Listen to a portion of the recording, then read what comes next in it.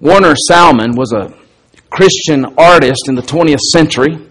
Maybe you've not heard of him, but he created these great commercial advertising pieces and worked as a freelance illustrator.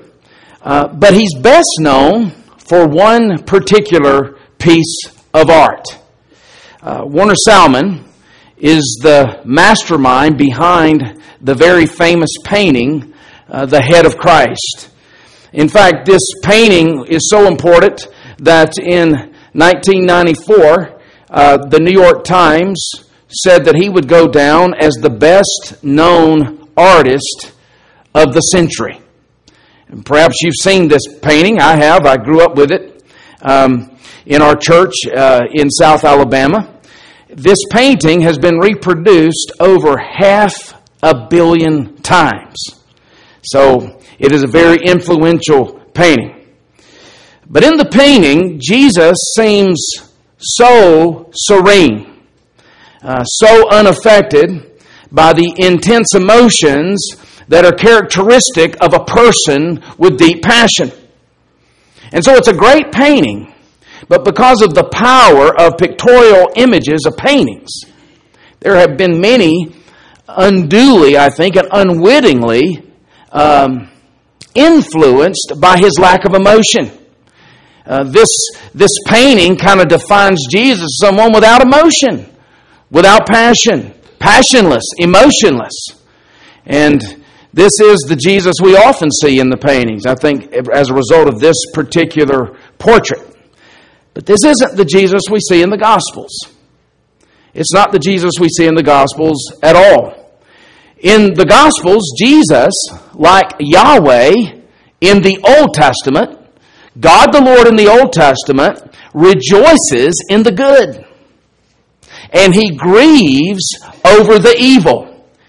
And His evaluations are always just and right and true. He's passionate. Essentially, Jesus is passionate, and His passion demonstrates the whole range of emotions that every human being has, except without sin. His passions are always holy and righteous passions. When Jesus rejoiced, like He did when the 72 came back from their first mission trip in Luke 10, He rejoiced with great joy. When Jesus grieved, as He did over the tomb of Lazarus in John chapter 11, He grieved with great grief. And when He was angered, He was angry with a righteous indignation. And in just a few days from now, 2 to 3 days from this account, He's going to be tormented on the cross as God forsakes the Son of God. And so fittingly now, with Jesus' entrance into Jerusalem, we've begun what is called Passion Week. Passion Week, and the reason it's called that is because of the passion of Jesus. The word passion comes from the Latin word patii, which means suffering.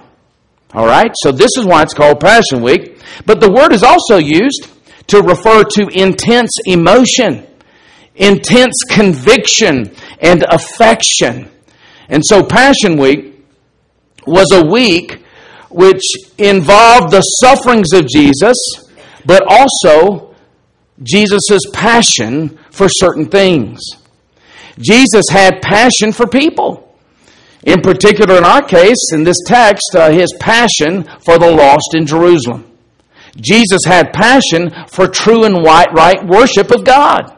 And we see both of these in this particular passage. Indeed, Jesus was a man of real passion. Not this kind of weepy, wimpy, sentimentalist kind of passion you see on Lifetime movies. Not that I've ever watched those movies. Or this kind of moody, volatile kind of passion that you often see. It was a perfect and holy passion. He wept over the things that made God weep. Okay? He rejoiced over the things that makes God happy. And he was angered by the things that make God enraged. And here's the good news. If we are in Christ, if you have been united to Christ by faith, that kind of passion is being formed in you. Holy passion. The kind of passion that glorifies and magnifies the name of God.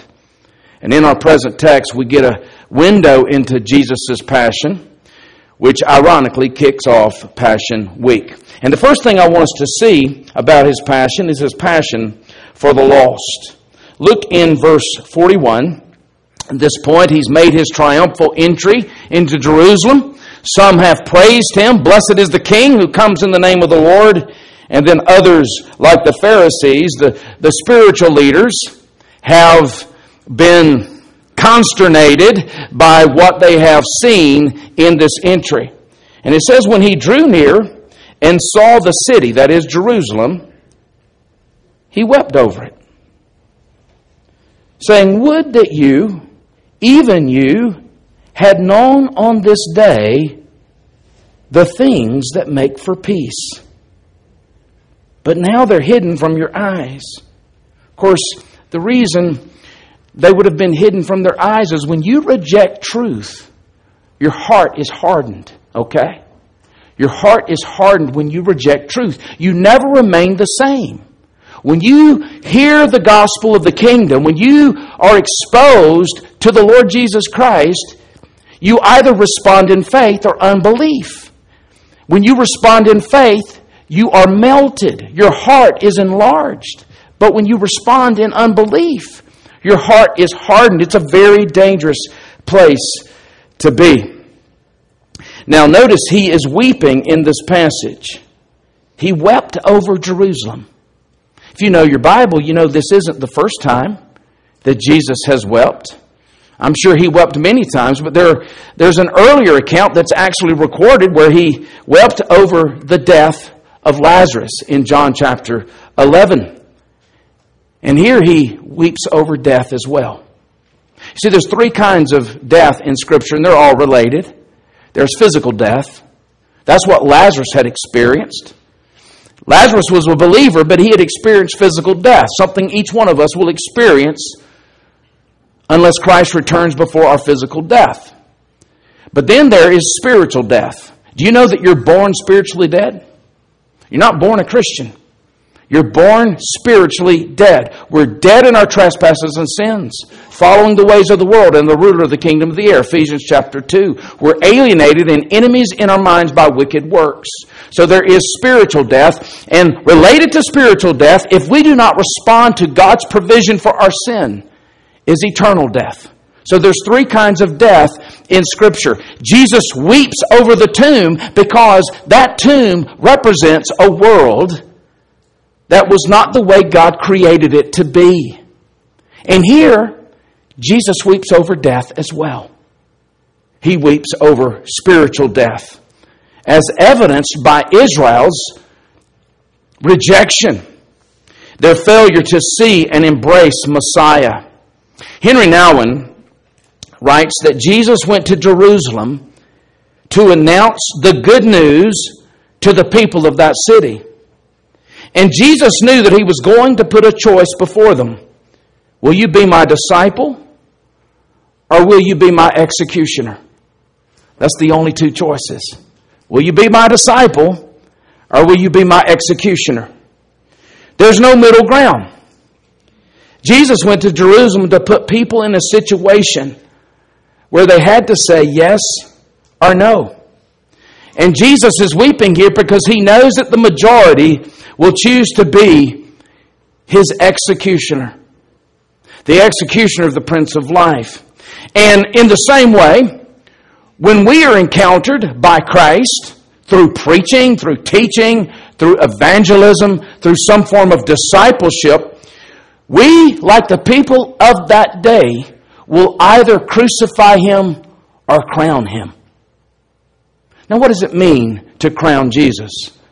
That's a metaphor that speaks to bowing to his kingship. bowing to His lordship. Okay?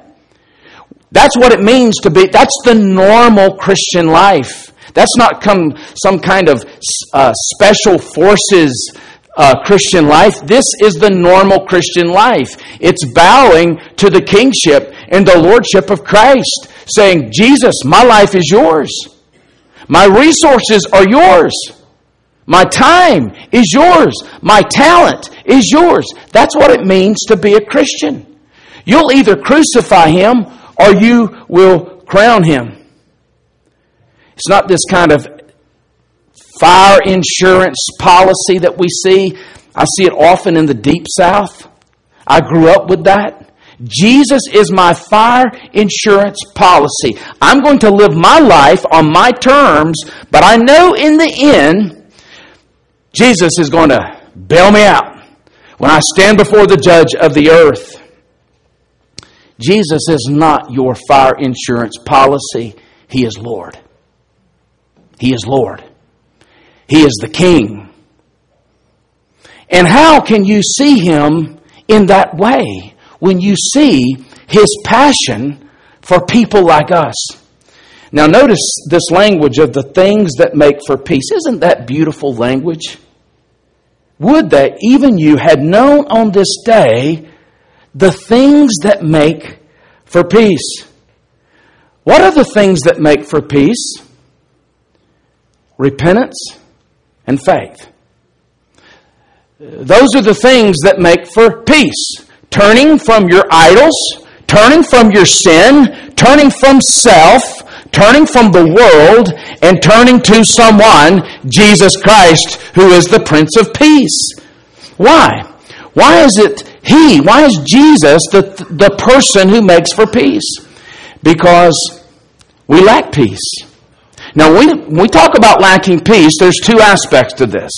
There's an objective peace that we don't feel. All right? It's the peace that is lacking between sinful people and a holy God. We're alienated from God, and this alienation is two-sided.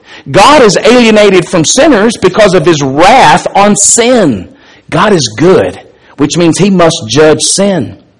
We're alienated from God because we don't love God. We're enemies to God, okay? And so there's this vertical peace that is lacking. Vertical shalom that is lacking. We are separated from God. We lack the things for peace. But as a result of that, we lack peace on the horizontal level. We lack peace with others. It's hard for us to even find peace in our own families, isn't it? We lack peace in our hearts, okay? We lack peace in the relational realm. The reason we lack peace is because we have built our lives upon something other than God. As I shared a few weeks ago, the reason there's shalom in the solar system is because the planets all agree on the center. The sun is the center. And all the planets agree on the center. If each planet decided they were going to have a different center than the sun, you would have chaos in the universe. The reason we lack peace is because each one of us are centered on idols. And God is centered on Himself. And that's why we lack peace. We center on power, or status, or acclaim. And one of the great Western idols that we center upon is comfort. We love us some comfort. Okay? That's why we get drunk on television and video games. And as a result, we lack peace. And these people were centered on other things as well, as evidenced by the fact that they wanted a king that they could control. They didn't want a king that required repentance and faith. They wanted a king who would do their bidding, who would do their agenda. And in this particular case, it was to get the Romans off their back so that they could live their lives unencumbered. And hence Jesus' devastating pronouncement in verses 43 and 44. Now, before we get into this, we read it this morning with Scott. He's going to pronounce a judgment that's coming on Jerusalem. And what he's going to do, he's going to describe this judgment in 5 ways.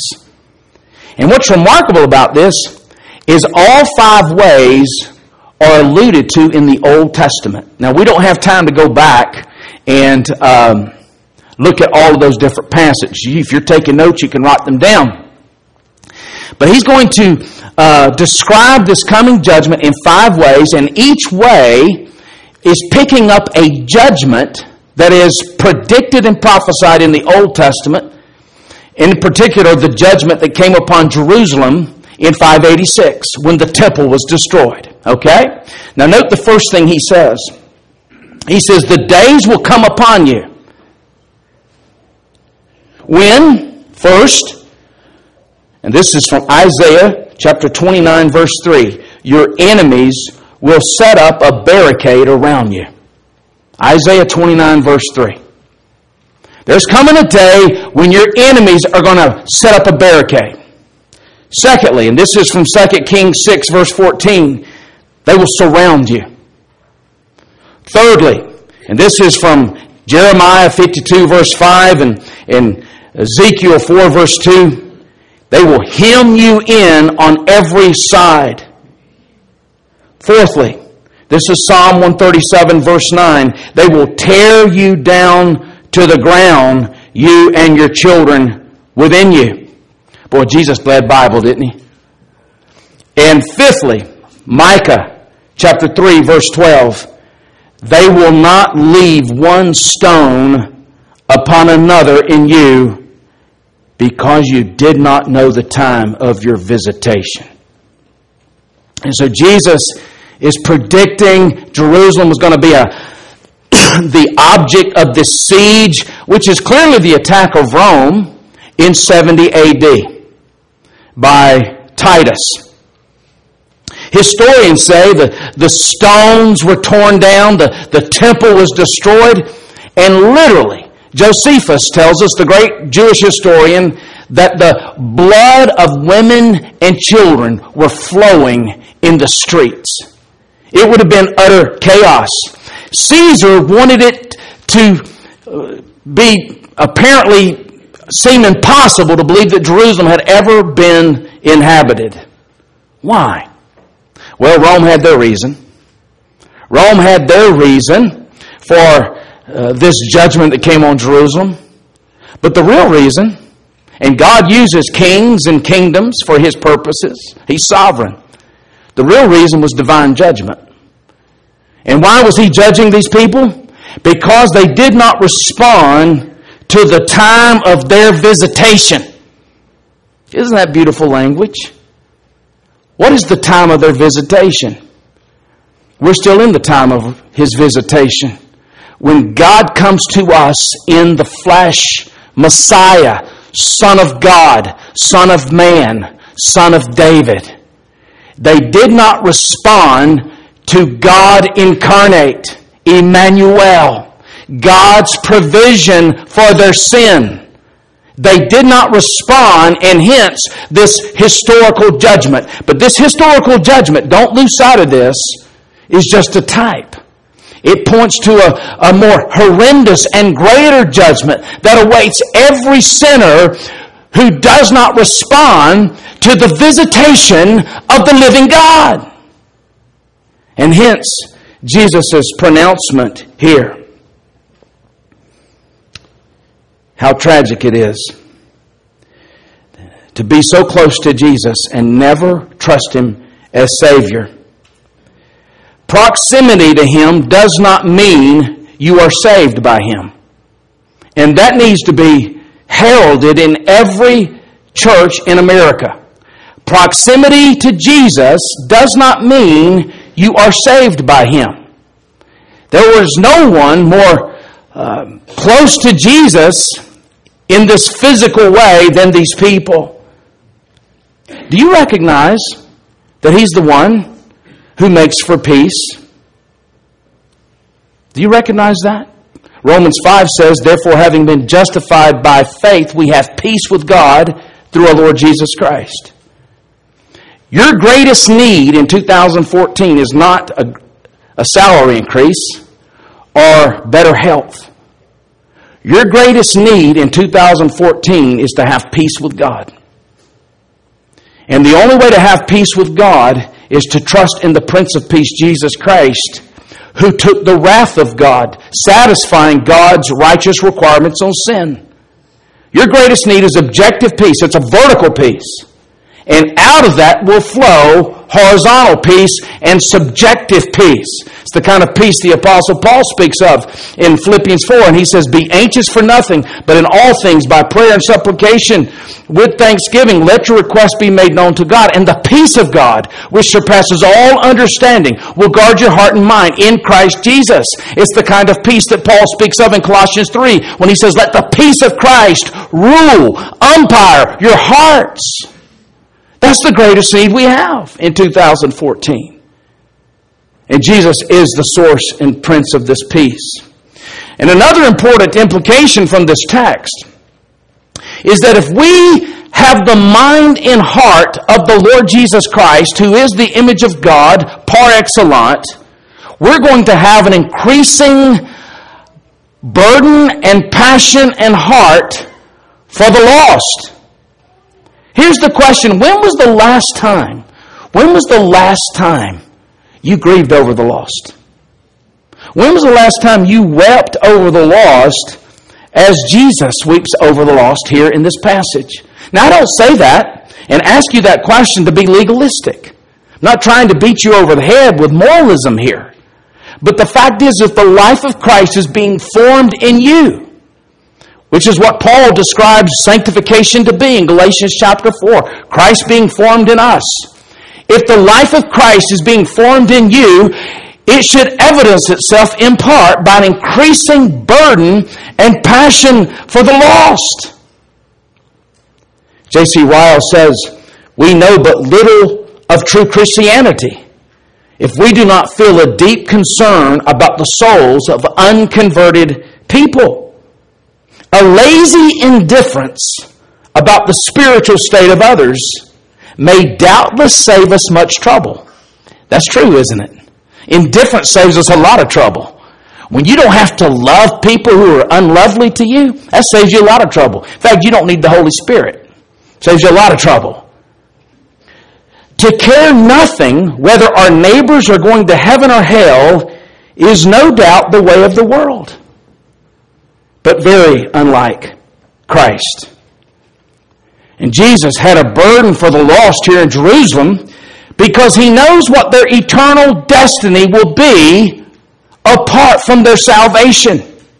And it's an eternal destiny, and it's an eternal conscious destiny. It's not this soul sleep or where we're basically annihilated. There are certain religions out there that teach annihilationism so that when you die, that's all there is. No, the Bible clearly teaches that when we die, our souls will live on. We have souls that will never die. 10,000 upon 10,000s of years from now, your soul will be as conscious as it is today. Jesus understood that, and that's why he grieved over the lost. And wisdom dictates that we grieve over what Jesus grieves over. And if you don't, and let me just be vulnerable with you, I don't grieve over the lost as I should. How often do I pass over opportunities to share the gospel? Either because I fear man or because I do not want to be inconvenienced. And if you're that place, if that's where you are in the first Sunday of 2014, what a good time to begin praying that God would open your eyes to his glory. That he would grow you in your love for his gospel and your love for people and their need for a Savior. And so Jesus had a passion for the lost. But not only did he have a passion for the lost, he also had passion for the pure and true worship of his Father. Notice in verses 41 to 42, or rather 45 and 46. And he entered the temple, and he began to drive out those who sold Now, this is recorded by John early in his gospel. Most commentators believe this is the second time he's done that. So this is a very important account. Jesus coming into the temple and driving out those who were selling. When you came into the door of the temple, the first place you would come into is the court of the Gentiles. It's the only place where you and I could go. All right? Non-Jews. It's the only place we could go in the temple. And this place was mammoth, the court of the Gentiles. It was 500 yards long, 325 yards wide. It was 13 acres. All right? It was a very large place. The temple had 4 divisions. All right? You had the court of the Gentiles, and then you had the sanctuary. And the sanctuary was made up of the court of the women. It's where the women could go. And then you had the court of Israel, where only the circumcised Jewish men could go. It was the boys' club. And then you had the Holy of Holies. All right? So you had 4 divisions. But the most important thing about the temple was this. It's where God's covenantal evangelical presence, Shekinah presence, was revealed. We saw that in the tabernacle in Exodus 40, when God's glory is so thick Moses can't even go into the Holy of Holies. We see it in the temple when Solomon builds the temple in 1 Kings 8, and the cloud, the glory cloud of God fills the temple. It's where God's glory and God's covenantal presence was manifest in a very unique way. It's also where God's people communed with God and where atonement was made for their sin. It's where the animals were sacrificed so that they could approach a holy God. But it had become a place of religious corruption. It had become a money-making facility. All the business operations of the temple were set up in the court of the Gentiles. And we're going to see the problem with that in just a moment. And it was a thriving business. You have multitudes of these people buying and selling animals and exchanging currency, all right, at the money changer tables.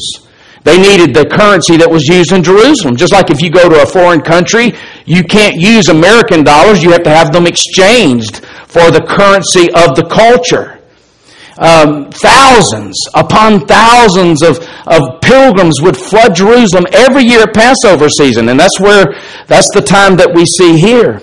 And they would come buying and selling tens and thousands of animals to be sacrificed at Passover time. Josephus, as I said earlier, the Jewish historian, recounts that during a particular Passover week, during that time, some 255,000 lambs would have been bought, sold, and sacrificed in the temple. 255,000. You go in there and you just smell blood. Okay? This would have been utterly chaotic. And as Jesus came into that temple, he did not like what he saw. Now the question is, what made him so mad? Now this is important to us. This is just days out from the cross. And so Jesus is making a very important point to us just days out from the cross. Clearly it had to do with buying and selling. Pilgrims were coming in by the thousands at Passover time, and they needed these unblemished animals that they could purchase so that they could sacrifice. That wasn't the problem.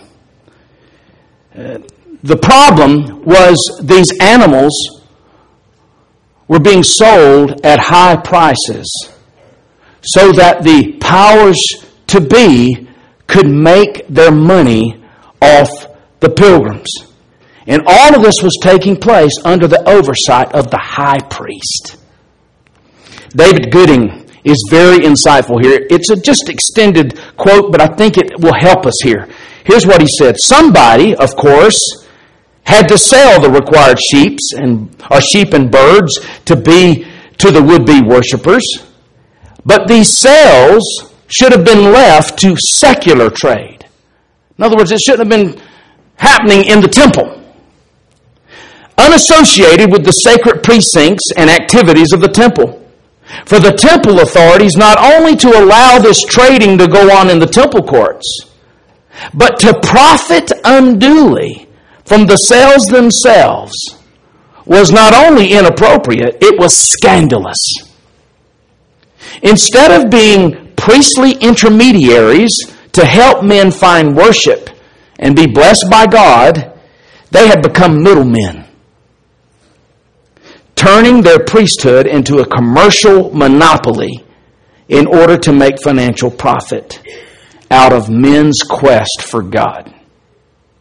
And hence Jesus' anger. Now, to see what the problem is here, consider the two Old Testament quotations that Jesus gives from the Old Testament. Notice in verse 46. It says, He entered the temple, saying to them, It is written. By the way, it is written. He often said that, and it's in the perfect tense, which means it's something that has been written in the past. It has ongoing, binding, authoritative effects. It is written, My house shall be a house of prayer. But you've made it a den of robbers. Now, Mark's more comprehensive account in Mark chapter 11 says it shall be a house of prayer for all nations. All right? And then he's quoting two passages. The first is from Isaiah 56 verse 7. In Isaiah 56 verse 7, it tells us that the temple was to be a house of prayer for all people. In the context, that's referring to the fact that this temple was to be not just for the Jews, but for the Gentiles. And in fact, when Solomon dedicated the temple in 1 Kings chapter 8, here's what Solomon says in 1 Kings 8:41 in his prayer of dedication.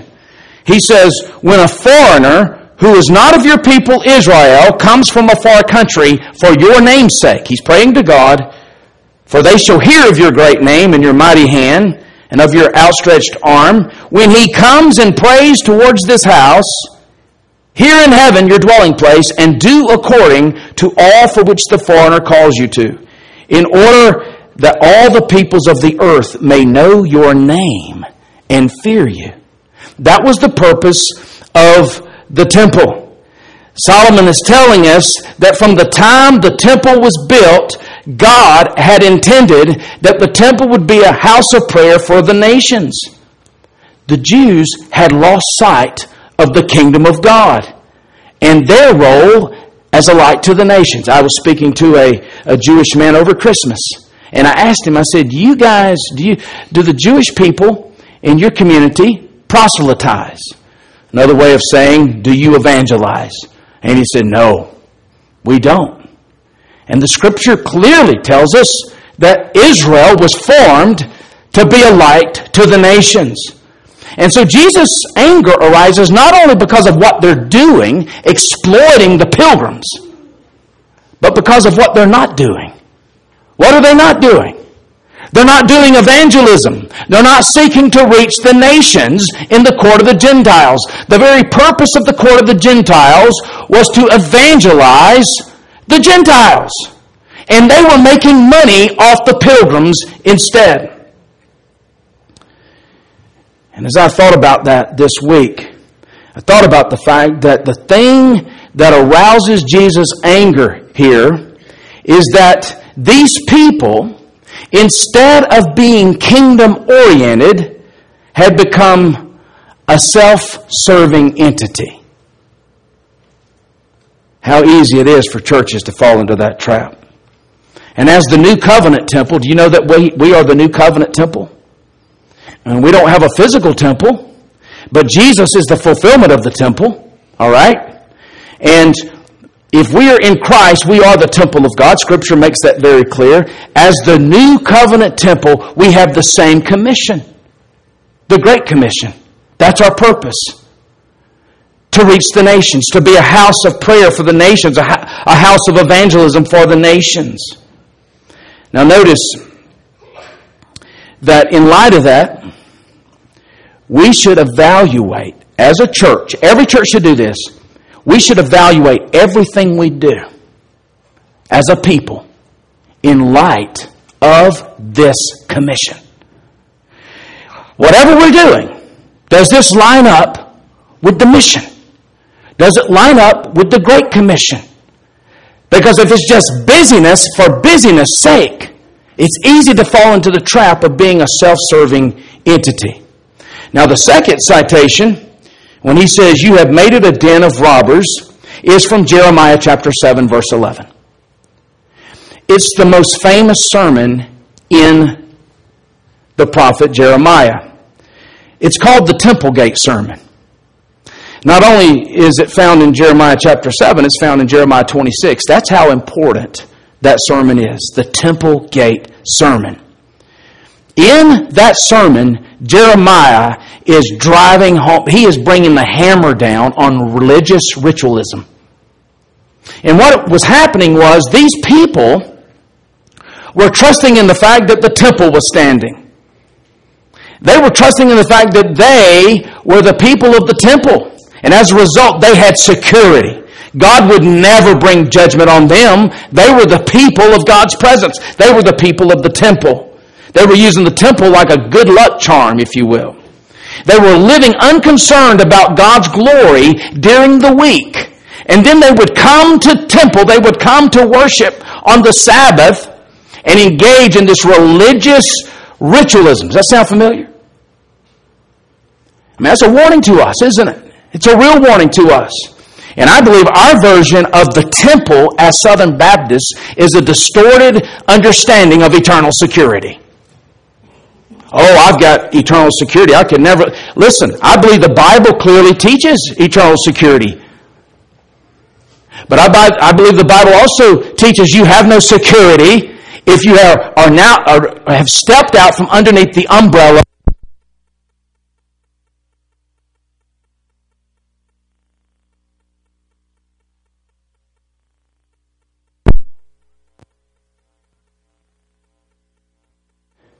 For your hope, when Jesus is not your Lord through the week, and then coming to church and going through the motions on Sunday and believing that God is going to honor the currency of church attendance in the day of judgment, puts you in the league with these people that he is judging here. And they were religiously busy, like most churches. Tasks and committees and people coming and going and transactions. But the busyness contained no gravity. There was no word-centeredness. There was no evangelism. There was no mission. There was no prayer. They were just checking their attendance off in the box. It contained no gravity. And there's many things that we can do that appear to be signs of life. We can be very busy and active without any real heart change and compassion for the spiritual needs of other people. And that puts us in league with these people that he's indicting. And Jesus' passion here for true worship, Jesus' passion for the law shows us where our passion ought to lie. That's why this text is important to us. So as we begin 2014, first Sunday, a good question to ask ourselves, what is your passion? Where is your passion? I didn't ask if you have passion. You're the image of God. You were created in the image of God, which means you have passion. All of you have passion about something that's ultimate. Each one of you has a God. It's either true and living God or it's an idol. Where is your passion? Okay? Is it centered on the same things that Jesus is centered upon? On mission? On the glory of God? True and right worship? Or is it centered on temporal things? The created order, if you will. Idols. And if your passion is not centered upon what Jesus is centered upon, here's how you develop that passion. You realize that the temple that we read about here, the very purpose of this temple is to point us to Jesus. Because in Jesus, God tabernacles among us. John chapter 1. Okay? In Jesus, we have access to God. He's the way, the truth, and the life. In Jesus, we commune with God. In Jesus, atonement is made for our sins. He suffered once for all, the righteous for the unrighteous, that He might bring us to God, being put to death in the flesh, being made alive in the Spirit. Indeed, He died for people like us. People whose passion is misdirected. And when you understand that, what will it do? It'll change your passions. That's what it'll do. It'll redirect your passions. And you'll begin to be passionate about the things Jesus is passionate for. You begin to grieve over the things that grieve God. You'll begin to rejoice in the things that cause God to rejoice in.